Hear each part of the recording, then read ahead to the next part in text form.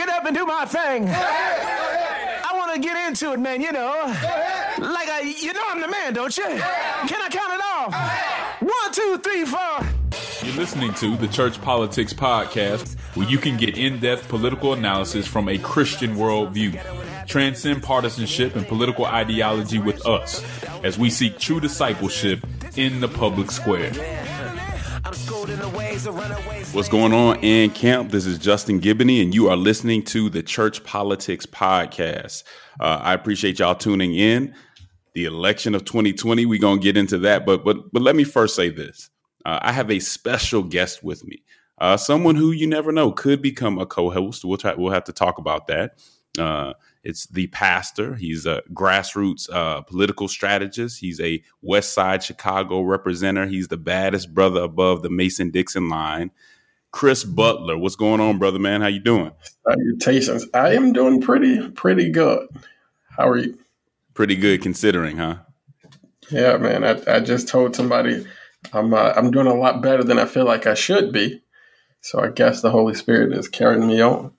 Hey, you can't complain about that. Now, many of you know that Chris Butler is on the AND Campaign's executive committee. I mean, he's been with the AND Campaign almost from the beginning, been a huge part of what we do. And so I'm just glad to have him joining us today. Could be temporary, could be permanent. We'll just have to see again. But let me tell you what I appreciate about Chris. He's one of those guys that's not trying to appease the cool kid activists on the left. He's not trying to keep the justice deficient conservatives comfortable. He comes with and really helped create the AND Campaign's brand of unashamedly orthodox, compassionate truth telling. He really fits that role, man. And I'm excited to go back and forth with him. We don't always agree, which is a good thing, which is why I think I need a co-host, right? We need folks that are not always going to agree. But I think he brings what our supporters love about the movement and really what our detractors can't quite figure out, that we are not quite conservative enough. We're not quite progressive enough, but we are just trying to be biblical. So welcome, Chris, man. Glad to have you. Anything you want to say to the people before we get going? Man, I'm just really humbled and excited to be on with you today and to talk to the community of true believers, man, in this movement. And before we jump in, I do want to say, because people don't get a chance to hear it enough from other people. But man, just when you hear this, get on your social media and show some love to Justin Giboney. This movement that God started out of his heart has been so much hope for so many of us, myself included. So I just appreciate you, man. And I'm encouraging everybody when you're listening to the podcast, just jump on your social media and show some love to Justin. Wow, man. I appreciate that, brother. I appreciate that. Thank you. Well, hopefully this honeymoon lasts for a while. But I think this next topic is going to tell us whether it does or not. Right. This is going to be a huge part of that. Now, Chris, hear me out now. Now, for the last couple of weeks, I've been telling folks to be peacemakers. Mm-hmm. I've been telling folks why Christians should not be scoffers, nor should we follow behind scoffers, that we should be humble, that we should be aspirational, especially when it comes to the election, but just generally in our interactions with other people. Well, that advice does not apply to this next issue. In this discussion, there's no room for civility. There's no room for compromise. I don't even really want to talk it out. I don't want to be respectful. I get really emotional about this first debate. And I'll be honest with you, Chris, I'm ready to lose friends. I'm ready to lose family members about this. This is a fighting words argument.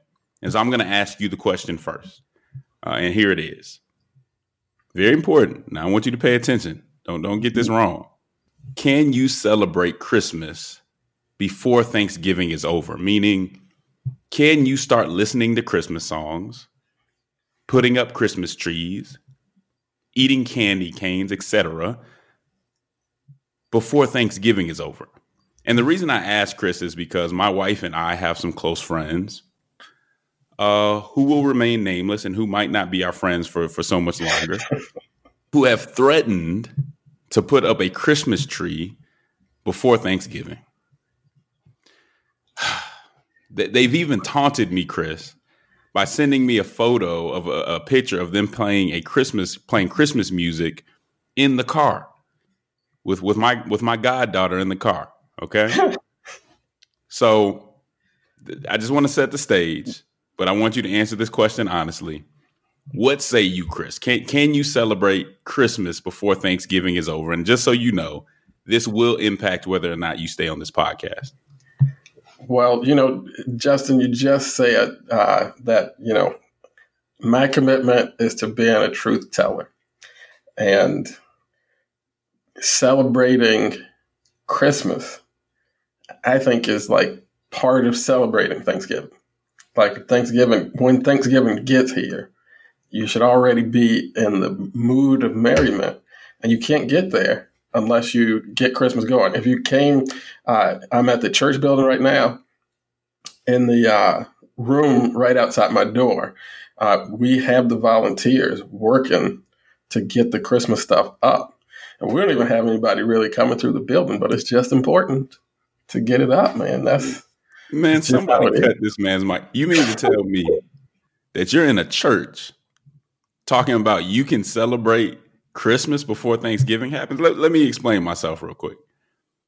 To me, anybody who's riding around in the car listening to This Christmas by Donny Hathaway, the Christmas song by Nat King Cole, or, Let It Snow by Boyz II Men before November 26th is no friend of mine. If you're home watching Home Alone and The Christmas Story, shout out to Ralphie, before you cut the turkey, I just think you're a bad human being. I mean, I'm committed to keeping better company than that, Chris. And I'm just disappointed that you would come on this show and just spread some stuff like that. And here's why it's a big deal to me. All right. I'm a Christmas baby. I was born on December 20th, and I'm one of those kids who everybody wanted to give one present for two events, right? They want to give you one present for Christmas and your birthday. And so I'm big on separating holidays. What's that? I said, now that is wrong. That's wrong. But I'm big on that happens because people aren't orderly. So I'm big on separating holidays. I'm big on separating events. And I take this really seriously. You know what I'm saying? When you celebrate Christmas before Thanksgiving, Chris, you dilute the holiday. You won't even have enough Christmas cheer. There's only so much Christmas cheer to keep it at a certain level. You won't even be able to keep that level of Christmas cheer when the celebration really comes. And even worse, to me, you're showing a lack of discipline, a lack of respect for the order of things. And really, it confuses children. I think the children, if nothing else, if you can't do it for yourself, do it for the children, because the children deserve better. And I just don't understand how you're going to celebrate Christmas for 25 days after Halloween, then take a break on Thanksgiving on the 26th, then go back to celebrating Christmas the next day. That is disordered, man. It doesn't make any sense. I think the nuance there, though, and it's important that we do this for our children, help them get this nuance. Christmas is actually not just a holiday. Christmas is a season. And Thanksgiving is kind of part of the Christmas season. It's one of the things that we do in the Christmas season is do Thanksgiving. Thanksgiving is part of Christmas season? Yes. I'm going to need some background research. I'm going to need some receipts or something for that. I've never heard that it's part of it. It is a season, right? It's what, 25 days of Christmas? It does not include Thanksgiving. So I want y'all out there to weigh in on this. I'm sorry, man. I was excited when this first started. I don't know that this is going to work out. We'll have to see. But I want y'all out there to weigh in on, can you celebrate Christmas before Thanksgiving is over? I say hold your horses. I say show a little bit of self-control. Be a good Christian by allowing things to be orderly. But what do y'all have to say? We're going to go to a break, and then we're going to get into the real politics. Y'all take care.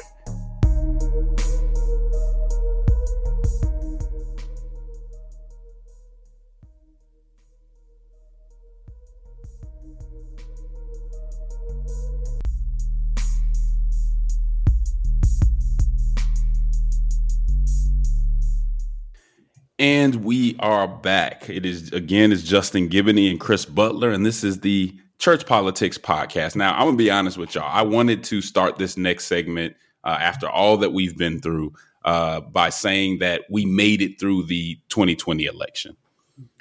But depending on who you ask and depending on where you live, that might not be the reality. So most of us have dealt with the fact, not all of us, but most of us have dealt with the fact that Biden has won this election, even though everything is not certified, right? So Biden has 290 electoral votes, way more, more than he needed. Trump has 214. So in my opinion, and I think in the opinion of folks who are being reasonable about this conversation, the election is over.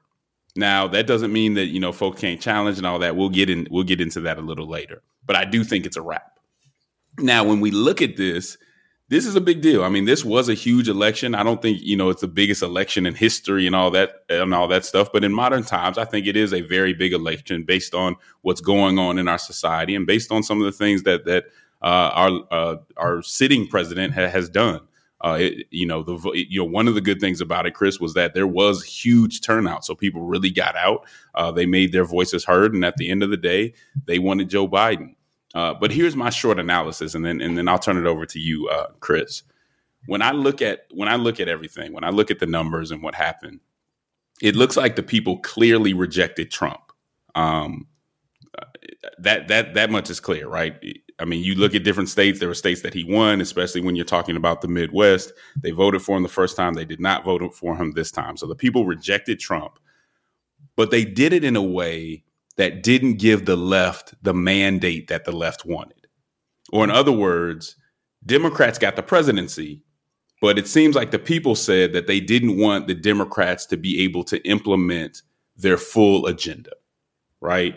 They voted for Biden, but defund the police got rejected. Mm-hmm. They voted for Biden, but the new Green Deal gets rejected. Court packing gets rejected. And even folks like Jim Clyburn and some, more center Democrats in the House said they need to quit with all this uber progressive talk. Like that actually hurt people in their races. AOC came back and said, hey, you guys need to run better campaigns. I think it's a little bit of both, but certainly the people seem to be saying, we'll take Biden because we need a change, but we're not saying we just want y'all to do whatever you want to do. Something else that's worth mentioning, Chris, is this too. Republicans won a lot of, let me say this. Republicans won seats in the House, which was not expected. There was, a lot of people predicted they would lose seats in the House. They control more state legislatures and governor seats. And I'll get back to that in a second. And it looks like they're going to win the Senate. That was not what a lot of folks expected to see. And we know that, again, the polls were just not very accurate, and we might have to get to that in a later episode. So Republicans did very well outside of the presidency. And something I would ask people to pay particular attention to is when we talk about these state legislatures and these the governor's house, those gains are important because it's the state government that's going to have that has the control over reapportionment and the districting process. So that's a huge win for Republicans. When you, and I hope you filled out your census, but when you fill out your census, it has something to do with reapportionment and with districting. So the districts, your congressional districts, your state districts can change based on the population and based on who's around. Much of that. So for instance, in Georgia and I think in Florida and many other states, more states than just those, that will be controlled by Republicans. And so that is going to be something that folks will be feeling the impact of for, 10 plus years, because that's a big deal. I just wanted to hear what you had to say. What did you draw from this election, Chris? What's your analysis? And do you think there's a mandate there, or what do you think the message from the people was through their vote? Yeah, I mean, I was surprised, but maybe pleasantly so, just at the fact that you saw the electorate demonstrate a capacity for nuance. Because like you said, you saw, Trump be rejected, but that didn't mean, apparently, in the electorate that you had to take wholesale everything that the Democratic Party was selling in the election, and it's just it's nice to see that nuance take place. And you talked about that well. The other piece that I was interested in is the turnout. The mail-in balloting help people vote at rates that they have never voted before. So in COVID-19, instead of seeing participation depressed, we saw participation go up. And maybe when you really get into the real postmortem of this election, the fatal mistake for the president may not have been really on policy or politics, but just the blocking and tackling of campaigning, right? And I don't know this for sure, but based on the rhetoric, I question did the party and his campaign in particular do enough to take advantage of this new way of voting? And I don't know that, but that's one thing that I'm really interested to see, because as divided as the country is, if that didn't happen in the campaign, that might just be a campaign strategy, blocking and tackling of running a campaign mistake that was maybe made. But the turnout was great. And the last thing I'll say on the turnout is just the fact that I think we see that the electorate has nuance. And so you don't have to be afraid of participation, right? Like there is real potential for persuasion, for coalition building. And so I think this election opens up a lot of opportunities for those of us who really want to come into the sphere with what you call, Justin, moral imagination.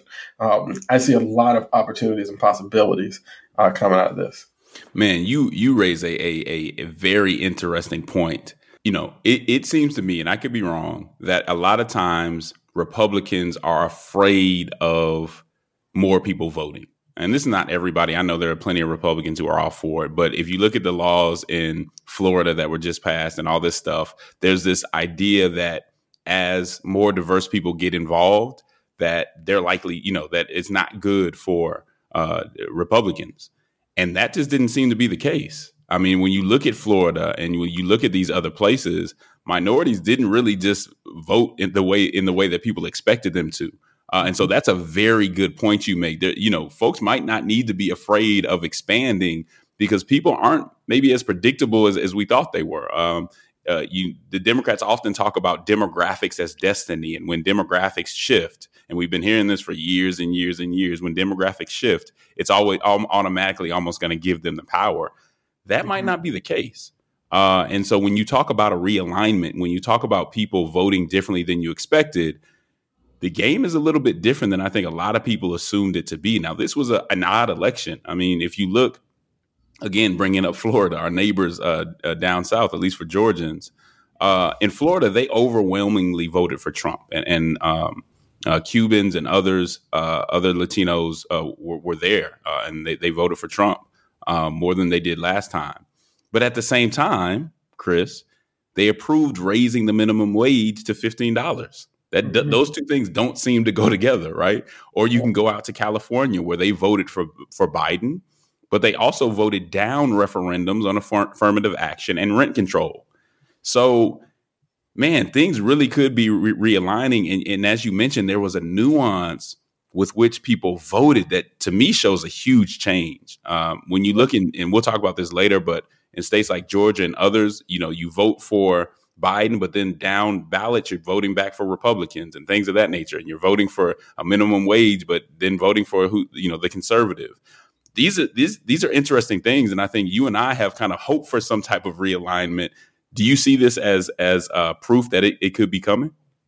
I think so, because even when you dig down into some of the races that were lost, right? The biggest one, I look at John James in Michigan, who is probably narrowly going to lose that Senate seat. But look at how close he comes to winning that seat.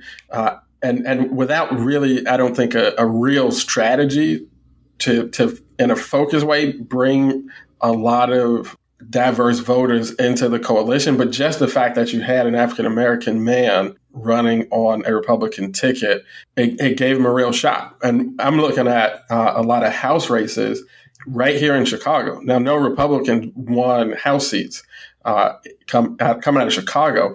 But you did see Republicans, most of whom nobody even knows these people, but you see them overperforming what you have seen Republicans do and what you would anticipate that Republicans would do in a blue city like Chicago. So when you look at this, I think you do see a desire in the electorate for, if not realignment, certainly nuance and a new way of looking at things.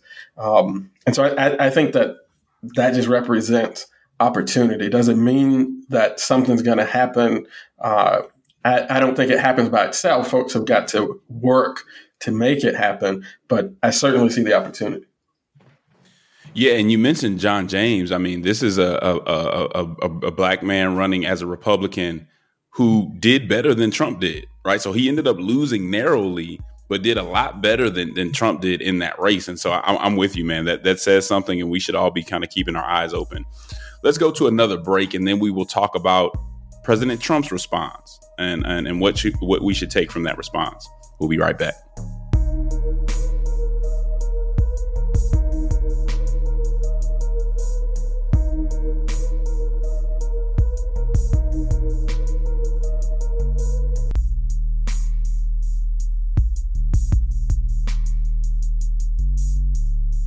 And we are back with the Church Politics Podcast.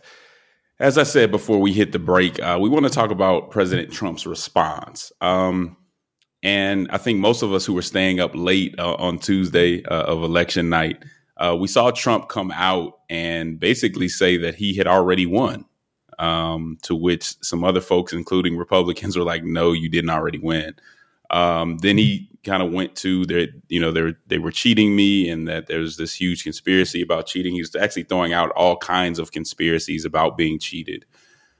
But it's just, I mean, we hear these conversations about election fraud. We don't really get a whole lot of substantive evidence about it. But my question is this: if the Democrats were cheating and they cheated enough to change the national election, why didn't they cheat enough to win the Senate too?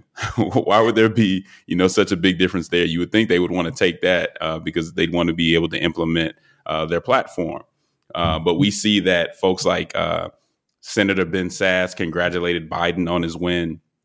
Eric Erickson, the conservative talk show host, is calling conservatives out on these conspiracy theories and basically telling them they need to go get over it and move on, that there's nothing here to see. I know that the lieutenant governor in Georgia says that there's no evidence of fraud. The Georgia Secretary of State was asked to resign, and he's a Republican, by the way, but he was asked to resign by the two Republican Senate candidates here, and he told them no. Obviously, they're still doing the bidding of the president, but he said, no, the people of Georgia put me in this place, and I will not leave until they vote me out. And he's saying that the process was clean. We even see Israel Prime Minister Benjamin Netanyahu congratulating Biden. So this thing seems to be coming to an end, whether some folks would like it or not. I think we should expect a fight. We see folks getting fired from different places in the administration. And so it's kind of getting ugly. What's your take on the response from the president and just the GOP in general? I mean, I think it's unfortunate. I always look at what the campaign is doing. If you are looking at one state or two with, a few thousand votes separating candidates, then you're talking legitimate. Let's look at this again. And I think that everybody knew that. Well, maybe everybody didn't know, but if they're likely going to be close, that's what you want to see if you're going to go to litigation. But when you're looking at multiple states and 30,000, 40,000 votes, it would be surprising if you could get all those votes made up in a recount. And if you're suggesting that people who voted by mail just shouldn't have their votes counted, then that's not acceptable. I think about Chuck Colson's testimony. One of the things that helped Chuck Colson, he said, really, begin to consider the gospel, right? Is the fact of, being part of the Watergate scandal and knowing that these were like the smartest people in the world and they could not keep it together, and that suggested to him that if Jesus' testimony was a scandal, it would have come out. And I think I see a similar type of thing when you talk about, cheating in the election. That would be, just a massive, massive scandal to coordinate all these different election jurisdictions. And, it's just not very likely. And I would say that for the sake of the country, really, I would like to see the president transition in an orderly way. And I know a lot of folks might not want to hear me say that, but that's just what I think would be best for the country right now.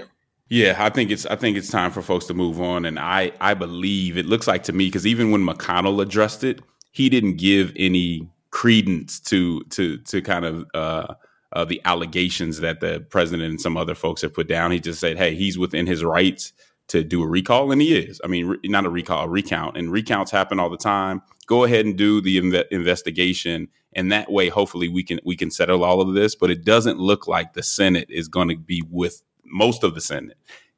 Republicans are going to be with the president. So hopefully we can move forward on this. And I'm with you. Unless you can actually prove voter fraud, unless you have receipts and, you can make it very clear. Or the same thing with even voter suppression to the point of it affects in a national election or even a state election, then you just have to take your L and go home. But what I can't allow to happen, and I need to kind of call out, is it is funny to see Democrats acting like they're so above conspiracy theory, right? 4 years ago, there was a lot of conspiracy theory out there. And while I think we can say that Russia did try to sway our opinions, many people were acting like Russia actually changed the results. And I know people up until the last few months who were kind of leaning on that kind of explanation. And so I know, if we want to talk about it, there are Democrats who still haven't accepted the results of elections, even though they can't say for sure that they were cheated out of it or have proof of that. So I don't know that anybody's above some of those theories. Let's be a little gracious and give people time to get over it, but they do need to get over it. Yeah, absolutely. And I think, Justin, that this is one of those opportunities that we really see right here. Because if you thought that coming out of 2016, I think the 2020 results, as close as the election was, should help you accept 2016, that it wasn't, some kind of strange anomaly brought on by Russian interference. That's not to say that they didn't interfere, but this is a very narrowly divided country right now. And so there's an opportunity for everybody to just level set at that fact, and let's start searching for a much better future. That's right. And to be very clear, because some leaders and even people in the press weren't clear, the interference was not changing the result of the election, right? So even the Russian, and there's been nothing proven that they actually changed the result.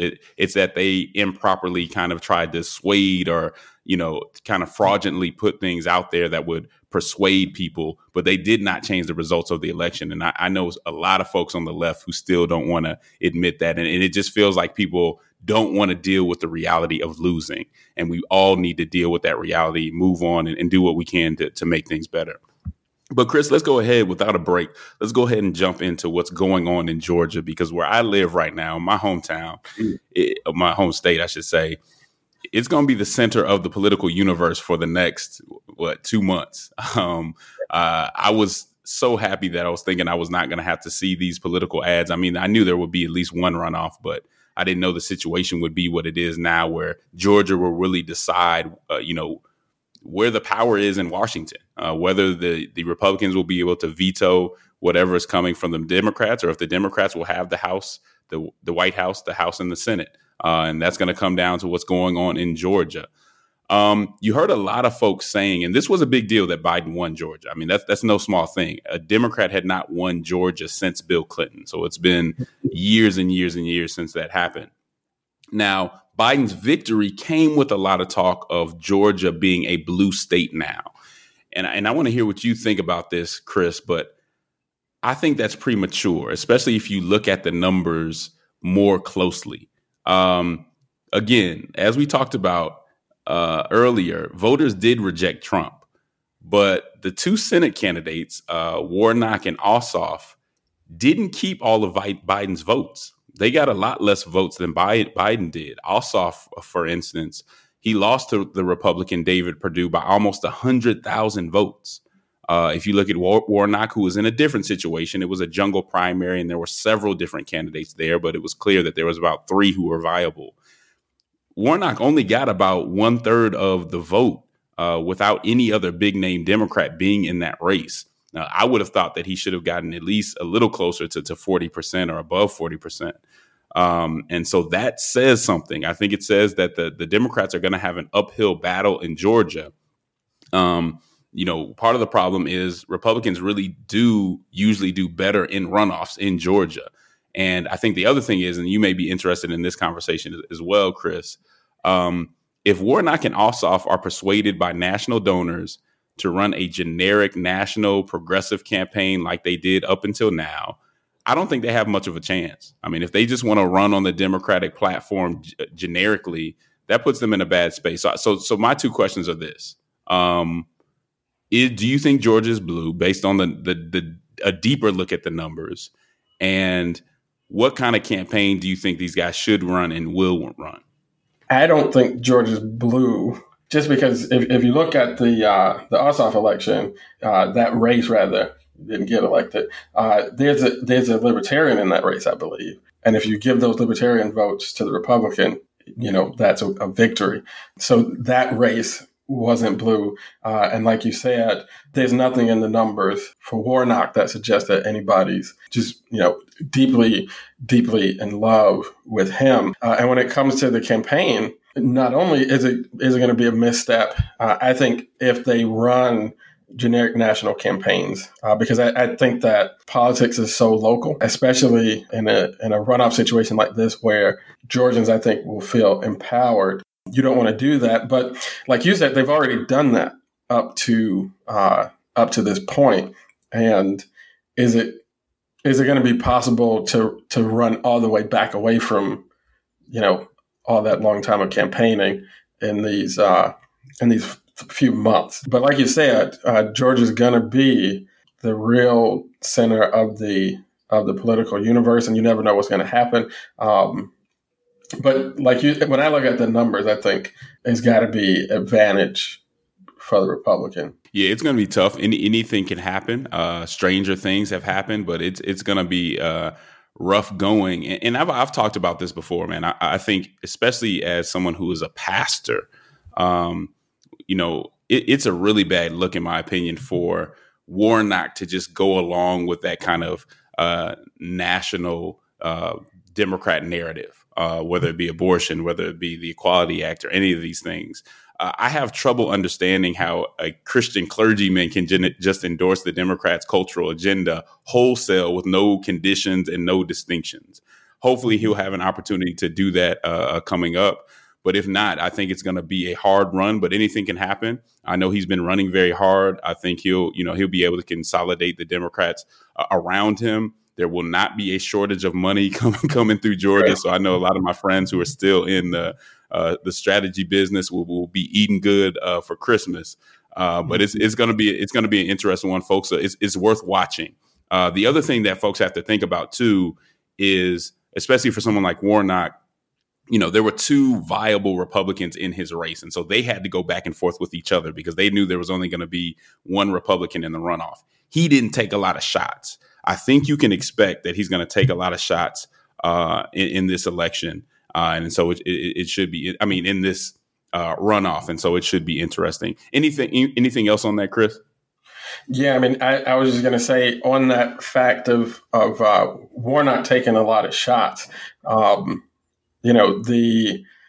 I don't know all of his public statements from the past, but just looking a little bit into his, kind of trajectory in public leadership and ministry,